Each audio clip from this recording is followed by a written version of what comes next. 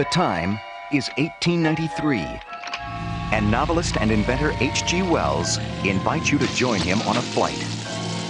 From London to San Francisco, a romantic adventure, a breathless chase around the world and across a century. Time after time. Welcome to the latest episode of the podcast that wouldn't die. I'm your host, Kevin. With me, as always, is Aaron. I'm having a healthy choice bar. Everyone should have one. From time to time, Aaron will decide, I know we're recording, but why don't I get a little snack to enjoy while we record? That's not a good instinct. At least it's soft.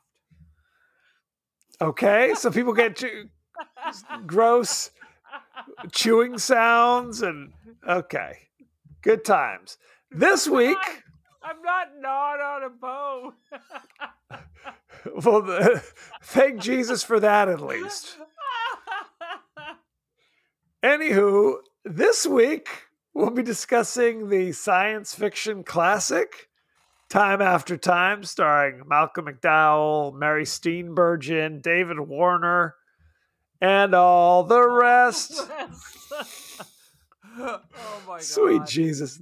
Now, Aaron, this was your movie choice, if I recall correctly. Oh my God. This was 14-year-old Aaron porn. I love this movie so much. I had seen it 10,000 times. Because, you know, back in the old days, like the movie channel or whatever was streaming, just kept showing the same movie. There was like 5 movies and it would just loop perpetually. So I had seen this 10,000 times. And then I took a 40-year break. And you hadn't seen it since then? Since the early 80s? I had not seen it since then. And it's not holding up. I mean, there's a reason why people are still not talking about it. I mean, people my age are like, oh yeah. They'll remember it. But they remember it existed. They remember it existed. They may not remember what happened. But oh yeah, took me back. This is early. This is 19. I think is it 79 or is it 80? 79. My first year of high school. How Sweet about that? Jesus. Yeah.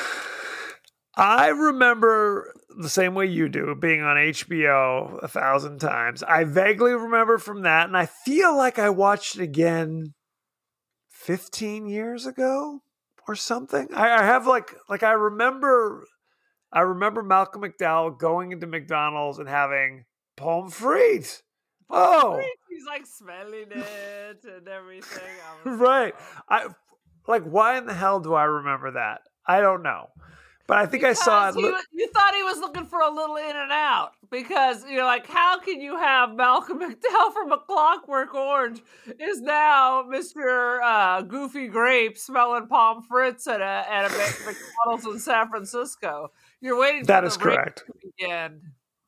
A little of the ultra violence. That is exactly correct. That is exactly correct. Now, truth be told, I mean, 70s era. And frankly, his whole career. If you ask me, can you name 5 movies that Malcolm McDowell was in? I'm not sure I could. I remember Time After Time and Clockwork Orange. Now I'm sure he's been in 10,000 things. He's still kicking around. I just saw him in Father Stu. He played an old withered Catholic priest. So there you go. He's the hardest working man in show business. Clearly. Gotta do it. I think he's got like 6 kids. They're probably your age, though. At least for openers. Why don't you give us your 30-second synopsis of Time After Time? Time After Time. So H.G. Wells, back in, I think it's 1893, I think we open up. He's got all his little buddies in his living room for his Explorers Club, and he's got the big reveal, and they're just waiting for his good friend, John Leslie Stevenson, to appear. But he's a little late because apparently he's Jack the Ripper, and he's like carving people up at dinner time. So he arrives. They're about to make. They're making the grand introductions. The big reveal. H.G. Wells has invented a time machine. Knock, knock, knock. Police. Jack the Ripper jumps to the time machine. Poof! He's in San Francisco. H.G. follows him. Falls in love. Hunts him down, almost loses his love. You know, goodness always triumphs, and they all decide to go back to the future. No, back to the past, and live their righteous selves, exploring free love and women's rights. The end. Very good. Now, okay, we talked about how you literally had not seen it since 1979 on home box office.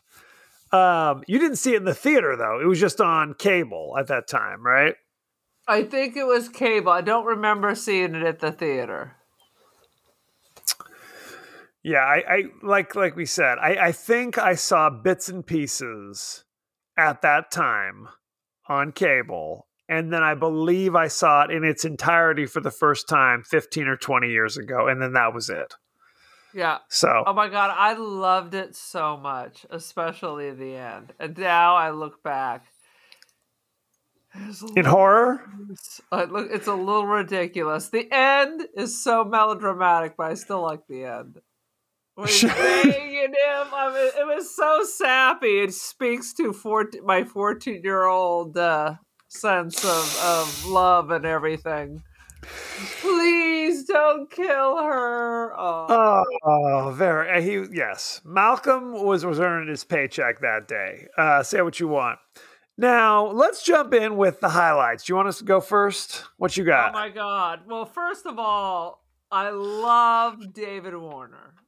Dynamite. Warner always plays a good baddie. He's always very menacing. You don't imagine him ever telling a joke, and it's always low key. He's not running around like what's his name, Dr. X, who's in Split. No, he's not acting crazy like that. It's all toned down and menacing.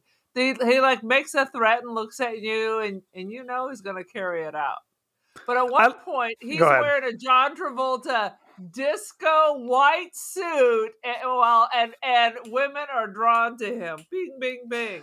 He pulls into the bank to exchange more currency, and he's wearing like a blue turtleneck and a crazy denim vest, and I'm like, what in the?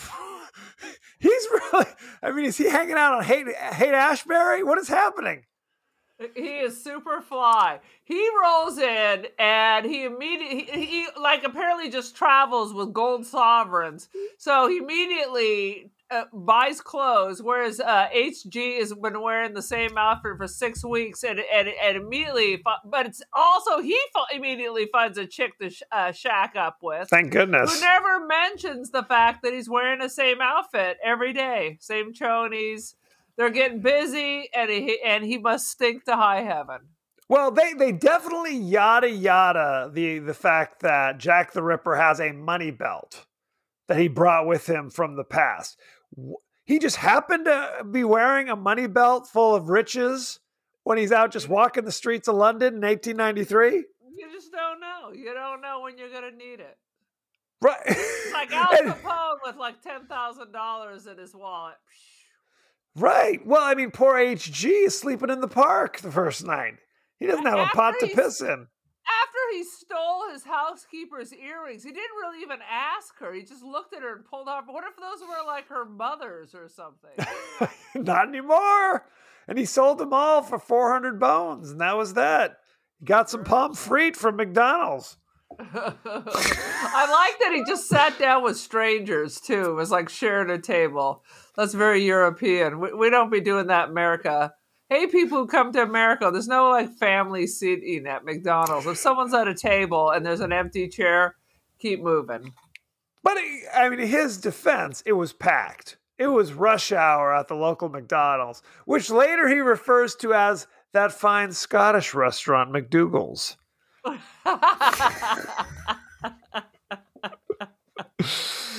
Oh, sweet Jesus. Good times. There's that scene. Go for it. Did you see baby Corey Feldman?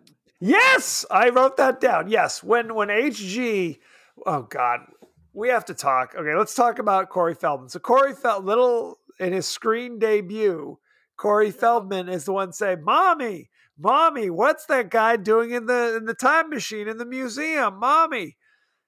Crazy Corey Feldman. Yes, I highlighted that. We have to talk about the workings of this time machine because there's so many bits and pieces to it that make no GD sense at all. So, if you take the time machine and you don't have the key, then the time machine will just be recalled back to 1893 without you. Is that what it is? It's a one-way taxi. It drops you off and then returns. Okay. Now there's another thing that's another kind of, I don't know, another key or an outside key. The dark crystal. The dark crystal. That one sends you with David Bowie into the labyrinth or something. Well, and it's like if you pull that out, then it just shoots you into the future, or what? Into oblivion with Tom Cruise. Is that what you're telling me? So, but there's a lot of room for error. Let's just say that. I mean, in a way, it's almost like they had to come up with, okay, if Jack the Ripper steals the time machine and goes into the future, then how does H.G. Wells get to follow him? So we have to come up with this contrivance that brings the time machine back to H.G. Wells so we can follow him. So that's the importance of the key, right? If you travel for time, I didn't see a dial that said city. So if you leave London and you travel into the future, you go to San Francisco because that's all that's left of humanity in 1979, November 5th. 1979. I know. It's always November 5th, evidently, when you're traveling through time. Now, the reason why they had to come up with another contrivance, if you get in the time machine in London, and then while you're traveling through time, somebody discovers the time machine because it doesn't move. It just stays in that place. If they discover the time machine 100 years later, and then they move the time machine somewhere else, then that's wherever they moved it to, that's where you end up. So the time machine has to physically exist in the future. So in 1978, if someone dismantled it, but in 1893, what happens? Then I guess you're zapped off to oblivion with Tom Cruise. I guess. Side of the moon. Yeah. Well, and I guess if you watch the movie The Time Machine, the original one with Rod Taylor from the 60s, that was kind of the thing where it's just like the time machine doesn't move, right? So it's like he's sitting in the chair of the time machine, and you can see like the flower like opening and closing next to him because time's passing. Right. And then you see the flower like he stays in one place, and it's just kind of like you're in a state of suspended animation. Really is what it is. The world moves on without you, but you're staying in the same place, but you just don't notice the time change, I guess. So if somebody takes the time machine and dumps it in the ocean, and then you teleport into the future and it's just the bottom of the ocean, I guess you drowned at that point. What if the time machine was at the base of Mount Vesuvius and that chooses to erupt again? Do you just wake up? You're one of those little plaster people that they find in Pompeii? There is something in the Time Machine movie where something like that happens, basically. He's in the thing. He's in the time machine, and you see like rock just form over him. But luckily, he chose a time period 100,000 years in the future. So the rocks form over him and then erode off of him again. Luckily. Like, I guess if you just chose, right as the eruption's going on, then you're just dead, right? You wake up in a pool of lava and that's the end of your story. I don't know how this works. It needed to be made out of a material that never erodes or decomposes because it needs to physically exist for 100,000 years and 100,000 years back. Yes, that is correct. Is it made out of diamonds? Is it? No, it can't even be diamonds because what if the pressure? I don't know. Gold? Gold doesn't tarnish, but it's very soft. So you get squished. Yeah. I don't know. I can't explain it. But that's why he winds up in San Francisco instead of modern day London.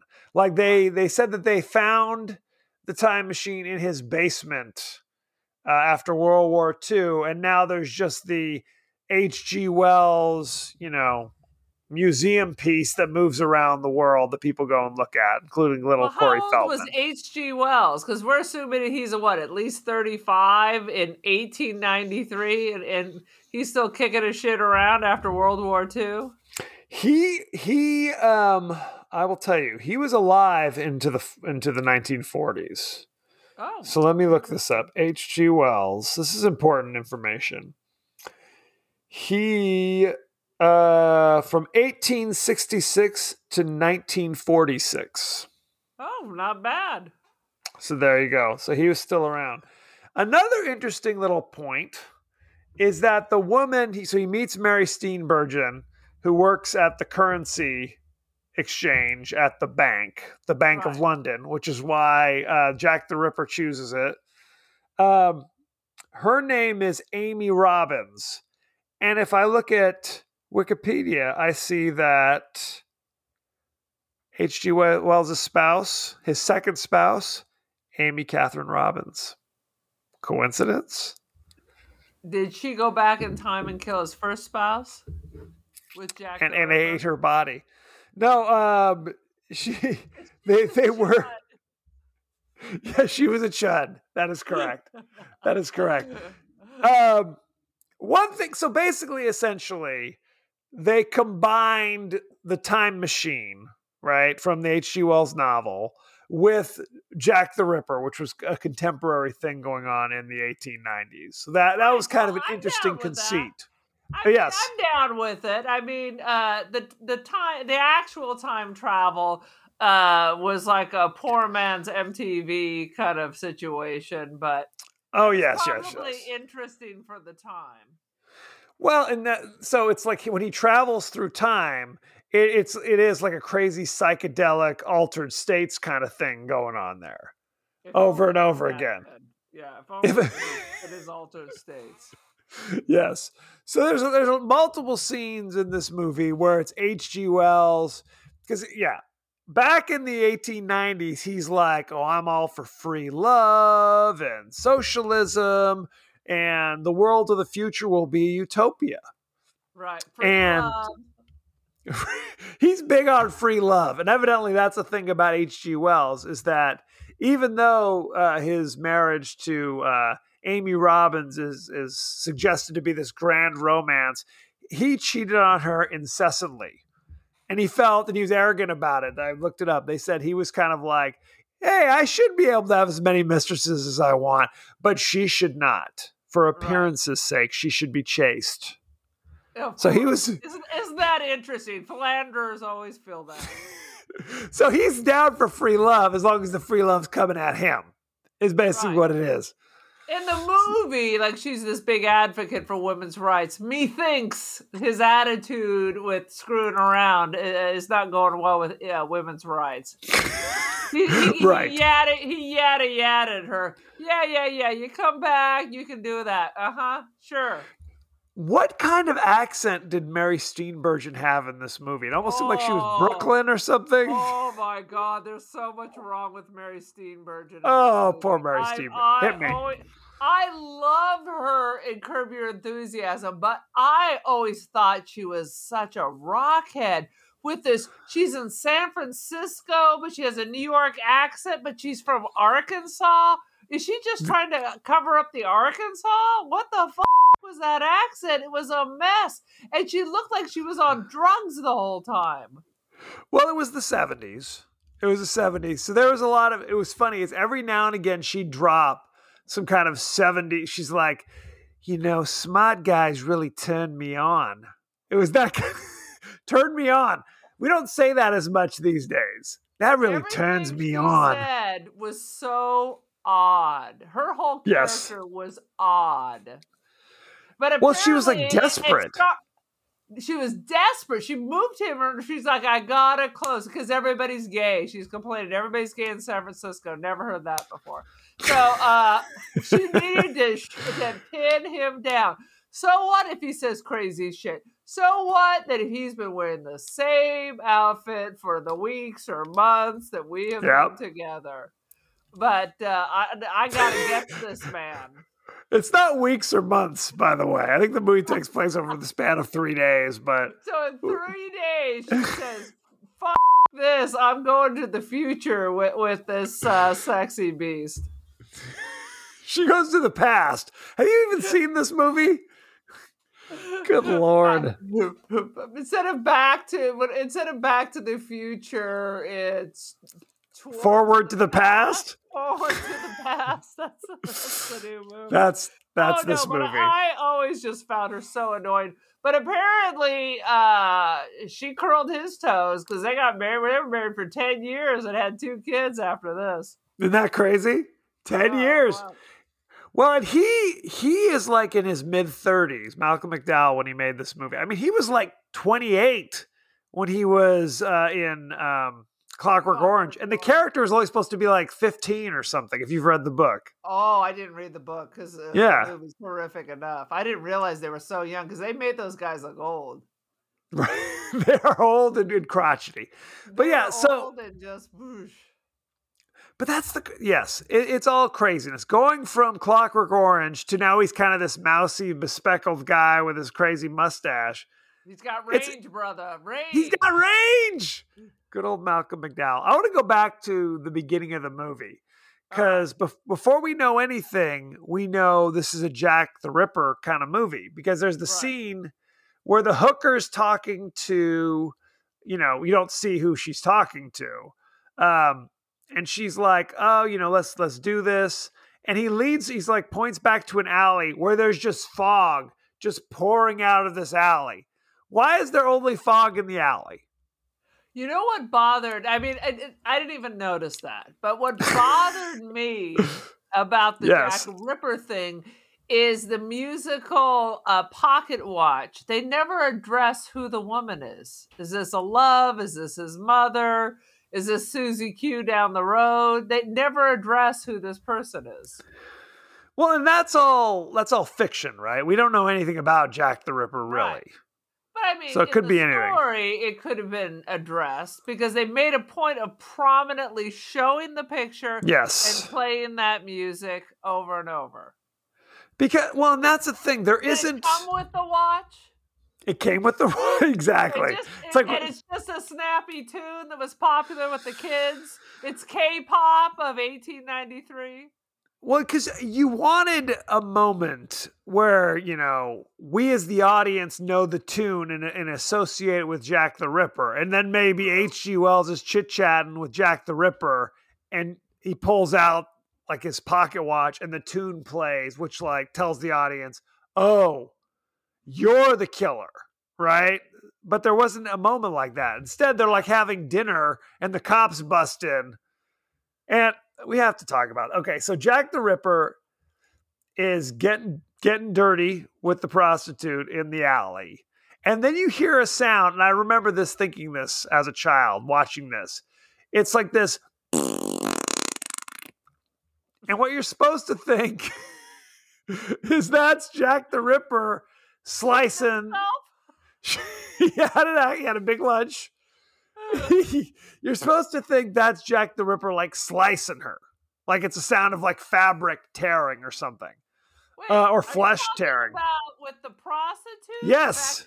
Jeez. Yeah, I thought that was the sound of metal or the fabric and yes, being sliced. Yes, that's what it was. But, 6-year-old Kevin heard that, and I'm like thinking, did he just fart? 6-year-old Kevin watching prostitutes getting killed. I remembered this scene. And I was confused by it because they don't show you anything. You just see her face, and then you hear the. Okay, it does not sound like someone's just taken a crap.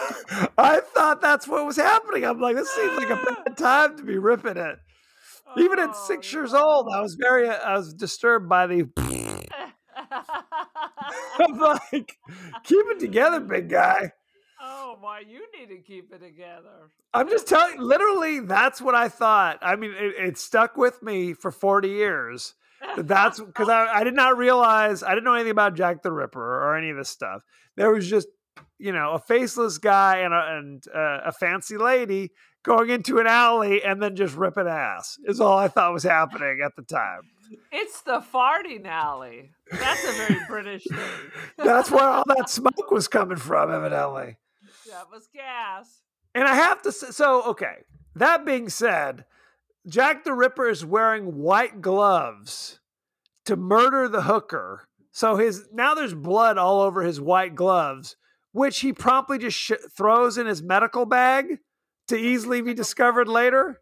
I mean, I understand that they would wear gloves when you're out and you're about. But it's not like they had DNA back then. There's no fingerprints that they're checking. They could just drop those. I guess he's a cheap bastard and figured he'd just wash them when he gets home. He just tossed them in the medical bag. So when the cops arrive, now remind me, did the cops know? Why did the cops come to H.G. Wells' house to look for Jack the Ripper? Do you remember? I thought they were doing a search of the area. They're doing a door-to-door search. And in that search, they find John Leslie Stevenson, which is a very interesting name. Why is that the name of Jack the Ripper in this movie? Why is he John Leslie Stevenson? It is a very dramatic name, and because who's it like? Isn't that like a Civil War dude with a similar name? There's the John Paul Jones. Yeah. I'm going to look up John Leslie Stevenson. John Leslie Stevenson. It's going to pop up time after time. Right. There's a pornographic film director named John Leslie. That's not who I want. No. John Leslie. Or is it? Or it could be John Leslie Stevenson. Nope, nothing's coming up. Let me just try Google. Because I wonder if this was like somebody that was suspected of being Jack the Ripper at the time. Is that possible? Or is this all nonsense? Because it seems like a very interesting name. John Leslie Stevenson. I think there's a John Wesley, like our cousins. John Wesley Stevenson. Serial killer / time traveler. See? So that seems... If you're lost, you can look and I will find you. Time after time. Okay. And anyway, fictional character. So it means nothing. So that was helpful. That was helpful. That was nice. That was a nice little break from talking. From reality. Sweet Jesus. And also I wrote down Willy Wonka's time machine. Because it kind of looked like the Great Glass Elevator in a way. Or like the boat. The way of knowing which direction we are going. Yep. Oh, and here's brass and glass. A lot of brass and glass with like buttons, like flashing buttons, and again, rivets and jewels, like jewels. Jewels. It's important to have it bedazzled. It was basically like victorious.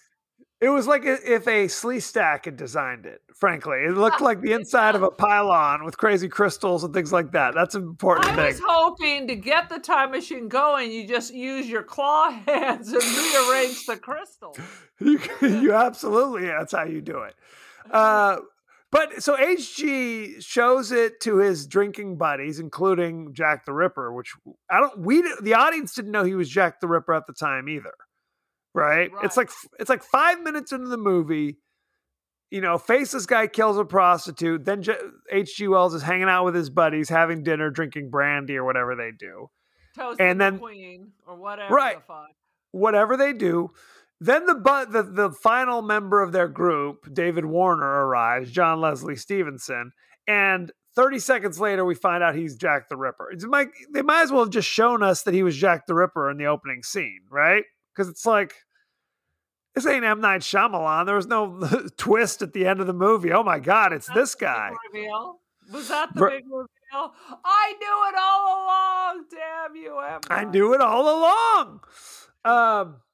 Oh, sweet Jesus. So there's the scene again at the beginning of the movie. So he kills the hooker. She screams.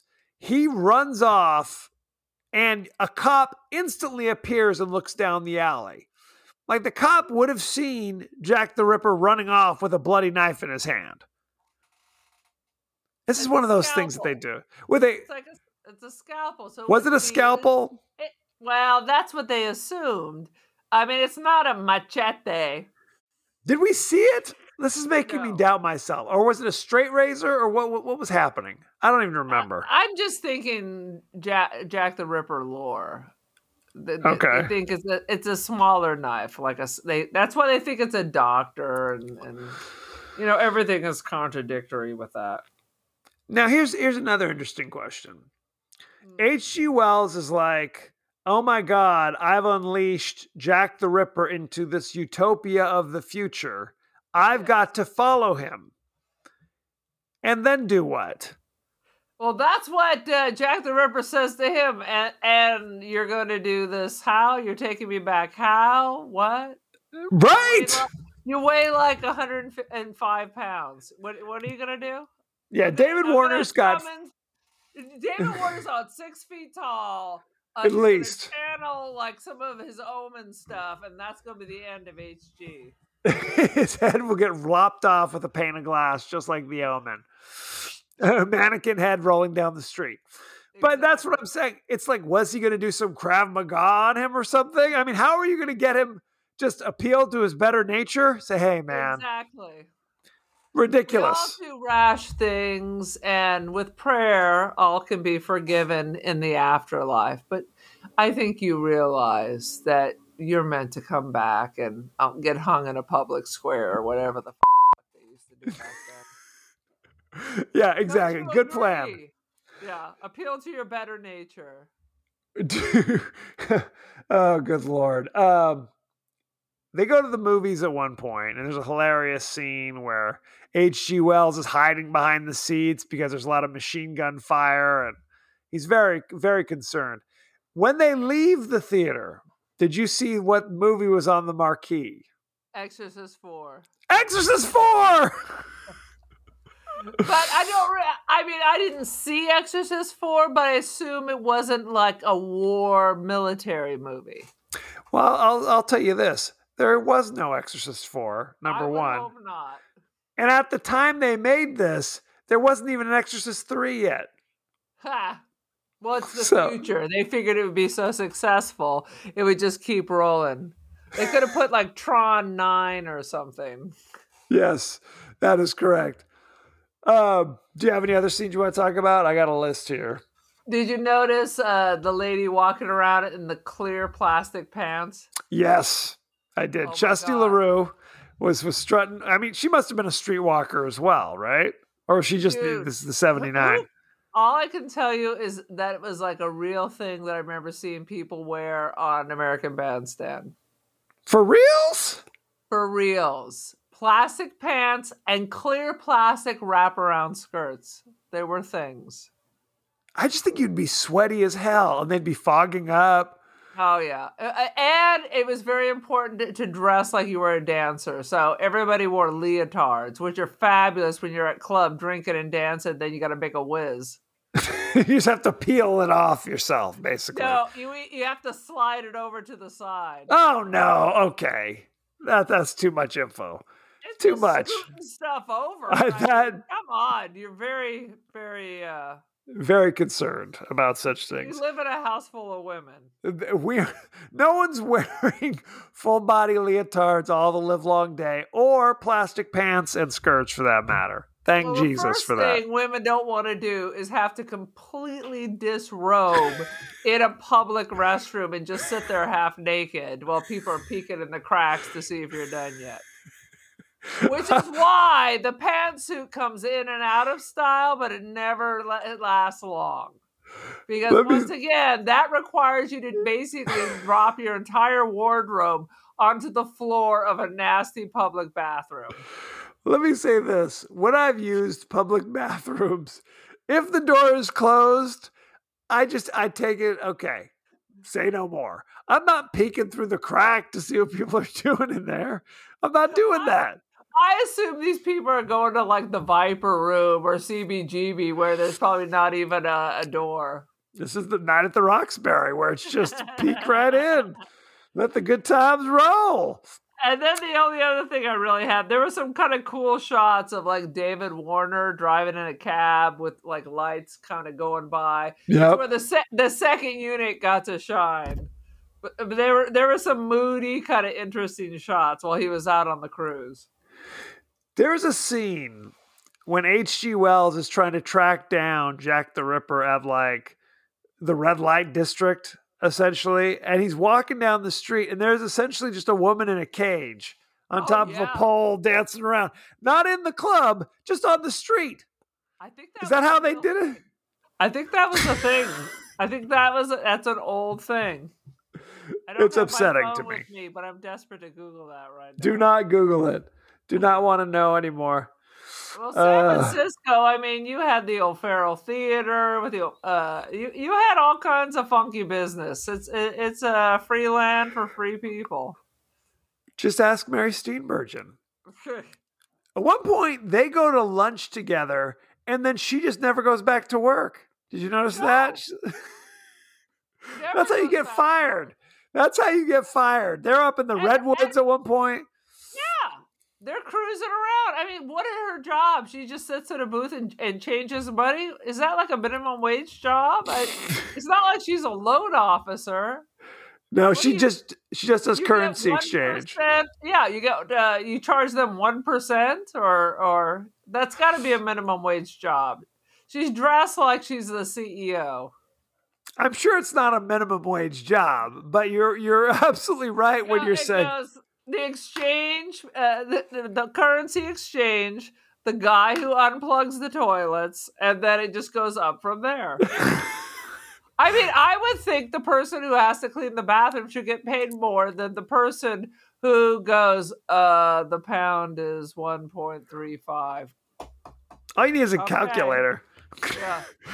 Okay, granted, you don't need an advanced degree to do that. But at one point, she was offended because he said, you should come back with me. And she's like, well, hang on. I've got this career that I've devoted my life to. Currency exchange is my life. I'm a liberated woman. I'm a liberated woman. I mean, that everything about her was irritating. And that was such a stupid thing to say. She didn't start her own business. She's literally sits there all day yakety schmacking with her little homie there and changes currency. It's got to be the most boring thing. It's got to be right up there with the cashiers at Las Vegas about how exciting a job it is. Well, I mean, and her job is so unimportant that she could just go to lunch, never come back, and no one cares. Yeah. Not a problem. Not a problem. Exactly. So that's the biggest bullshit. I mean, everything about her character, all her dialogue, everything is so fucking annoying. It's really about these two guys. I mean, I like the ending where he's begging for her life and all of that. I really do. It's super mushy. But the rest of the time, I'm going to stab her. Is that the 7th F-bomb or the 8th? You're putting me to work on this one. Sweet Jesus. No! Damn you! Damn you! It's like to a hard R. So, you're telling me. Later in the movie, he gets arrested because people think that they think he's the killer, because of course Jack the Ripper is now killing people in modern times. Go to the police, and he tells them that he is Sherlock Holmes. So now he's a crank. So now he knows too much. So you're damn right he gets arrested. I mean, it's stupid for such a genius. He says, "I'm Sherlock Holmes." Again, keeping in mind that Sherlock Holmes was a well-known literary character in his time. Right. So well, he assumes we wouldn't know it anymore. I see. You should probably test that out before you bring that out. I'm Julius Caesar. Exactly.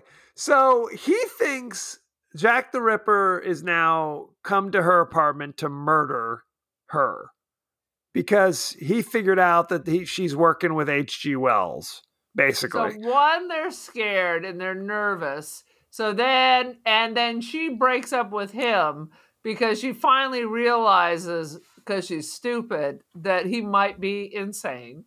Right. Still wearing the spats and the same outfit from 6 weeks. Well, because he finally told her, I'm from the distant past, and I'm H.G. Wells, and I came here in a time machine. So then she's like, deuces. I may be desperate, but I ain't that desperate. But so there's this. In fact, the time traveler's wife. So is the new movie, The Time Traveler's Wife, in fact, about their relationship? It is. It stars Mary Steenburgen as herself. As herself. That's based on a true story. That's what they say. Now, okay, so later they release H.G. Wells because he's like, you got to let me go because, my girlfriend's going to be murdered at this time. And of course, they don't let him go because they think he's nuts. And somebody was murdered. Now H.G. Wells, there's a scene where he's just walking kind of aimlessly. And then suddenly, there's Mary Steenburgen. And she's being held prisoner by evil Jack the Ripper. How did they know where H.G. Wells is going to be? Did they just bump into him? Why didn't he just leave? Oh, because he wants the key. So he has to be available because he needs the key. But my question is, how did they know H.G. Wells was going to be where he wound up being? They just bumped into him at a random spot. There was no meet me at this time, at this hour, and bring the key.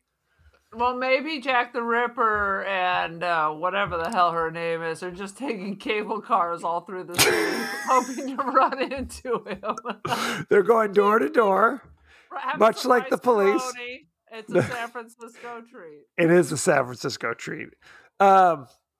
Sweet Jesus. Anything else, or can we move on with our lives? I have said all I've come here to say. Well, let us go behind the scenes, shall we? We shall. All 4 of the real H.G. Wells children were still alive at the time of this film's release. Oh, that's wild. Were they consultants? Well, they were not. Malcolm McDowell listened to recordings of H.G. Wells to prepare for this role.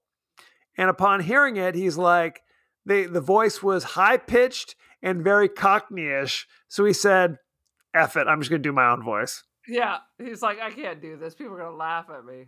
I ain't doing all that stuff.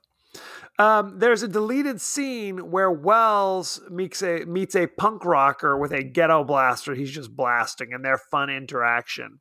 It got cut, but the director dragged it out again for when he directed Star Trek IV: The Voyage Home. Use that scene.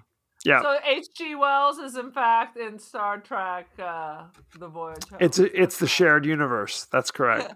It's the multiverse. Let's see. The movie's title inspired the hit song by Cyndi Lauper, Time After Time. See? Yeah. It was porn for her too. If you're lost, you can look and I will find you. In 1983, she browsed through a copy of TV Guide for imaginary song titles. That's how deep her music gets. She's just like, I'm just flipping through the TV Guide, whatever I can come up with. All right, she did go to that whole weird wrestling phase with Lou Albano and all that. Captain Lou! Captain Lou, I still love Cyndi Lauper. Remember when she used to be on Celebrity Apprentice with Crazy Dog? I remember. She was nuts. I will say this. And I love her. You know what? I will say this. I used to watch Celebrity Apprentice every season. I thought it was hilarious. Me too. And the realities have ruined it for me forever. So it's a tragedy. It's a tragedy. I, at one point, at least on the Celebrity Apprentice, had a positive feeling about Donald Trump. I did too. I wanted him to be president. He seemed like a reasonable person. He did. He absolutely seemed like a reasonable guy. His kids seemed intelligent and charming. I loved his daughter. Ivanka. Ivanka was clearly the brains of the operation. Yep. The boys were knuckleheads. They were fine. Clearly we know they're knuckleheads now, but Ivanka was always very impressive. Now it's all just a horror show. Even then I thought they were knuckleheads, but I always had weird feelings. They seemed just like idiots. She seemed like she had it on the ball. And, Lord. All down the crapper. No, but I would only watch The Celebrity Apprentice. I would never watch just The Apprentice. I only cared about celebrities getting messy. I did too. That was the good stuff. You're fired. Frankly, I watched they tried to bring it back with Arnold Schwarzenegger as the host, and it wasn't nearly as good. Martha it just wasn't. Stewart, too. Not as good. It's not as good. Anywho, Mary Steenburgen in this movie plays Amy Robbins, a 20th century woman who falls in love with a time traveler from the 19th century. In Back to the Future 3, she plays Clara Clayton, a 19th century woman who falls in love with a time traveler from the 20th century. Ooh. Coincidence. Time after time. That is correct. Amy Robbins, we know, was played by Mary Steenburgen, but originally the studio wanted Sally Field to play. That was the first choice. The studio wanted that. The director... Seems like she would be too old. She definitely would have been older. But keeping in mind that Malcolm McDowell was 10 years older than Mary Steenburgen at this time. So she probably would have been a little bit older, but I don't think it would have been strange. All right. Then the director wanted to choose his girlfriend, Shelley Hack, who was one of the forgotten Charlie's Angels. Yeah. I don't know if that's better or worse, because I found Shelley Hack annoying and I found Mary Steenburgen. So annoying, I guess, is what they were going for. That's what they were going for. They were going for Ding Dong against his more intellectual side. Great. The tune played by Jack the Ripper's pocket watch is based on Charles D'Averne, the Spinner. You know it, don't you? When I think of the Spinner, I was thinking about 60 Minutes when they used to have these kids with autism where they'd spin these plates on the floor. That's exactly what they were going for. ABC produced a Time After Time TV series based on this film in 2017. Oh my God, that's a little late to the game. Little late. The network removed the series from its schedule due to low ratings after broadcasting 5 episodes. Who was in it? I don't know. Somebody. Was it still Malcolm McDowell? Still Malcolm McDowell and Mary Steenburgen. It was about 70 and she was like 55 or something. Malcolm McDowell was attracted to the script because he was looking for something different than the sex and violence from Caligula. Oh, God, I forgot about Caligula. There you go. Add it to the list. 3 times, but Malcolm McDowell is not shaking his goods. Everybody else, though. Helen Mirren's in that. Check it out. He played Caligula. O'Toole is in that. Yeah, Peter O'Toole's in it. Who else? The butler from Arthur. Gielgud. Gielgud. They're all in Caligula. I will not be tuning in to watch that. I don't think it qualifies for us, but I've in fact seen it several times. I believe you. I believe you have. Let's just say that. The director's first choice to play Jack the Ripper, was Edward Fox. I don't even know who the hell that is. He's kind of like this. You can Google him. He's done a bunch of things. He's in like A Bridge Too Far, things like that. Very British guy. Very British. Mick Jagger was considered for the part. Oh, that could have been good, because actually Mick Jagger is a good little actor. Well, they said they couldn't see him convincingly playing a Harley Street surgeon, because you got to be kind of this upper crust guy. Yeah. Anyway, shall we talk about the cast? We have basically talked about them, but let's talk about them again. Malcolm McDowell played H.G. Wells. You know him from A Clockwork Orange. You know him from Star Trek Generations. You know him from Caligula. He was in Caligula. He was in Time After Time, and he was in Rob Zombie's Halloween as Dr. Sam Loomis in 2007. Interesting. Which I never saw. I won't see any more Rob Zombie movies. Because it's Rob Zombie. Yeah. No, thanks. I did tell you my little tell about how I met Malcolm McDowell and had a little conversation with him. No. So, I was up at Humboldt going to college, and I went up to Clam Beach because they said there was a dead whale. So my friend and I went up to go look at the dead whale, and they're apparently shooting a movie.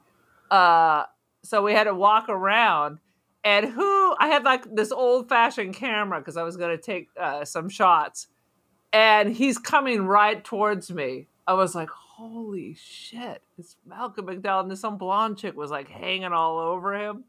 And he stopped me and talked to me about my camera. He was the loveliest person. He's like, we use cameras just like this to set up scenes. Blah, blah, blah, blah, blah. He was just super friendly, asked what we were doing. Lovely. Oh, very cool. I was freaking out. Somewhere in my piles, I took a picture of him. I have a picture of Malcolm McDowell. And I was just Googling him. I think that's his wife. I think you're right.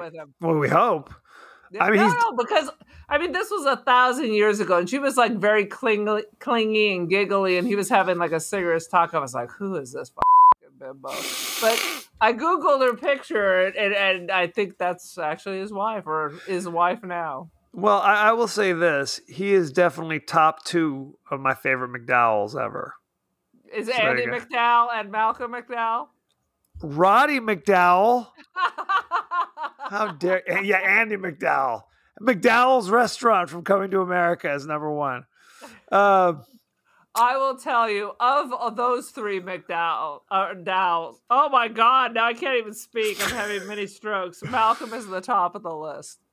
Mary Steve. Lovely, because I have met so many celebrities who are asshats. Ed Marinaro, Hill Street Blues. We always have weird interactions with these celebrities from Palm Springs. They're always impatient and dickballs. Ed Marinara. Good times. Mary Steenburgen played Amy Robbins in Time After Time. You know her from Las Vegas? You know that one? She was in Step Brothers. I remember that. Oh, I did see that. She was in Back to the Future Part 3. We talked about that. Never and saw that. Time After Time. She's currently married to. Enthusiasm. That means nothing to me. What? You don't watch Curb? She Not and religiously. Ted Danson are both on it. That's her husband. Good times. Right. So in Curb Your Enthusiasm, they break up. So Ted starts dating Larry's wife, and then Larry thinks he's moving in on Steenburgen, and she's like shutting his business down. Good old Larry.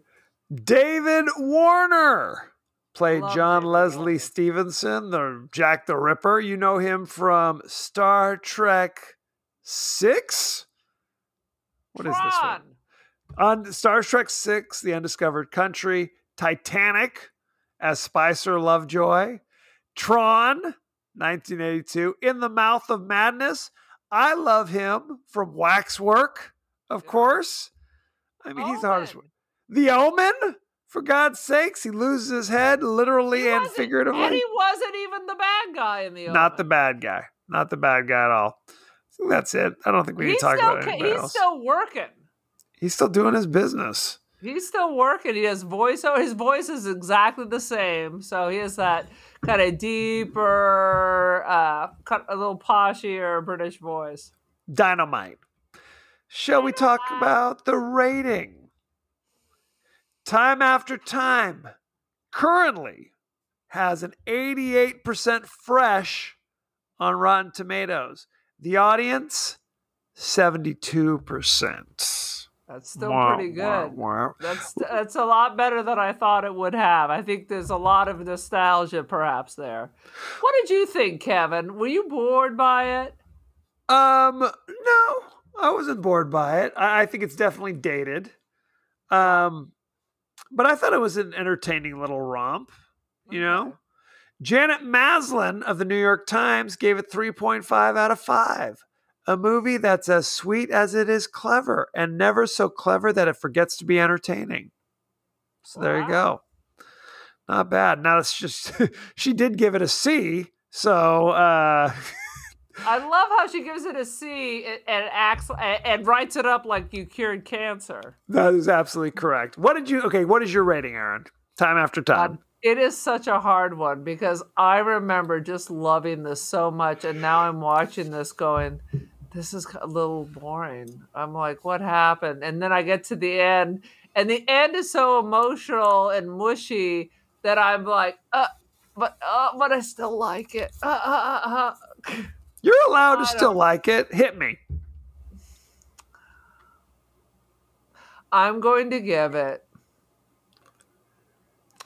3 3/4 out of 5 Malcolm McDowell's Begging for My Life. Love you, Malcolm McDowell. That is a good scene. I'm going to give it 3 out of 5.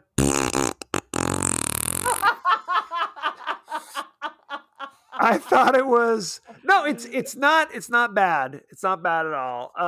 It's dated, but it's kind of in that way. It's kind of its own little time capsule, isn't it? I mean, seeing what the inside of the McDonald's look like. The crazy McDonald's uniforms, and oh yeah. I mean, it's an interesting time because it's like the end of the 70s. You got the beginning of the 80s, so it is like a little compression. I mean, you have the lady in the plastic pants wearing a leotard, so it is a little kind of a little treasured time capsule, something like the 70s shows. I mean, I get that they were trying to put it so it looked like there were 70s, but even if it's good, it's really not like this. This is a real little time capsule of that time. So. Absolutely. It's fun. It's not offensive. Even the Jack the Ripper stuff, you don't see anything. You see his bloody gloves at one point, and you hear the. That's it. That's all you get. That's all you get. So you need to end the broadcast with 6-year-old Kevin of the ripping of the clothes. I just might. So thank you very much. Go to our page on Twitter at TPodcast, TWDie. Go to our page on Facebook at The Podcast That Wouldn't Die. Aaron, Instagram, anything? We're on the gram. We are The Podcast That Wouldn't Die. Most of our followers are, in fact, pornographers. So that's good to know. Stop sending me messages on Instagram saying I've uploaded a new video, because you're not getting my credit card. Not interested. Not interested. But that being said, you can email us at thepodcastthatwouldn't.die@gmail.com. We are on Apple Podcasts, Spotify, anywhere the finer podcasts are available. So don't forget to like, share, rate, and review if you will. Aaron, are you on social media? Indeedly do. I'm on the Twitski. I'm the Cult of Aaron. I'm on the Insta. I am the Cult of Aaron. I'm also Don't Feed the Pigeon. I'm on Artsy, which is not social media, but you should still go buy some art from me. Aaron Doherty on Artsy, Aaron Doherty on First Dibs. Spend. Spend.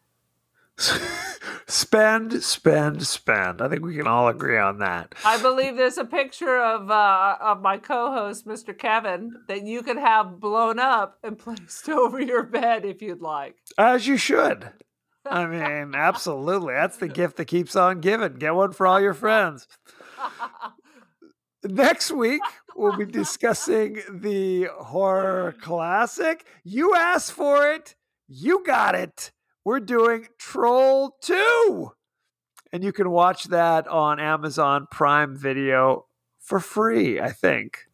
Now, Kevin, I have to tell you that this is the first time I've seen any of these so-called troll movies. Yes. So would you say Troll 2 is better than Troll 1? Since I'm going to kill myself before I see Troll 1 after watching Troll 2. Well, there's a huge backstory behind this. The original, I'm going to give you a little taste of what you can look forward to. The original movie Troll starred Noah Hathaway from Neverending Story, Michael Moriarty, Julia Louis-Dreyfus. It's an all-star cast. Sonny Bono. So, June Lockhart from Lassie. It was I don't want to say a successful film because it was not. It was kind of a, blink if you'll miss it kind of movie, but it kind of had some success on home video. An unrelated movie, originally called Goblins, was made a few years later, and it was a steaming pile of crap, as we know. But in order to try to trick people into watching it, they changed the title from Goblins, which makes sense considering there are goblins in this movie and no trolls. They changed it to Troll 2 to try to cash in on the let's say, modest success of the original movie. So there you go. Unrelated. It was paper mache. Yes. Costumes. That is correct. And one of the characters has paper mache eyes. That is correct. I don't know how the small actor actually saw anything going around. They didn't, to answer your question. So there you go. So check that out. Send us any thoughts, feelings, comments, or questions about Troll 2. This is just a taste of the goodness that you will receive next week. So, thank you very much, and be well.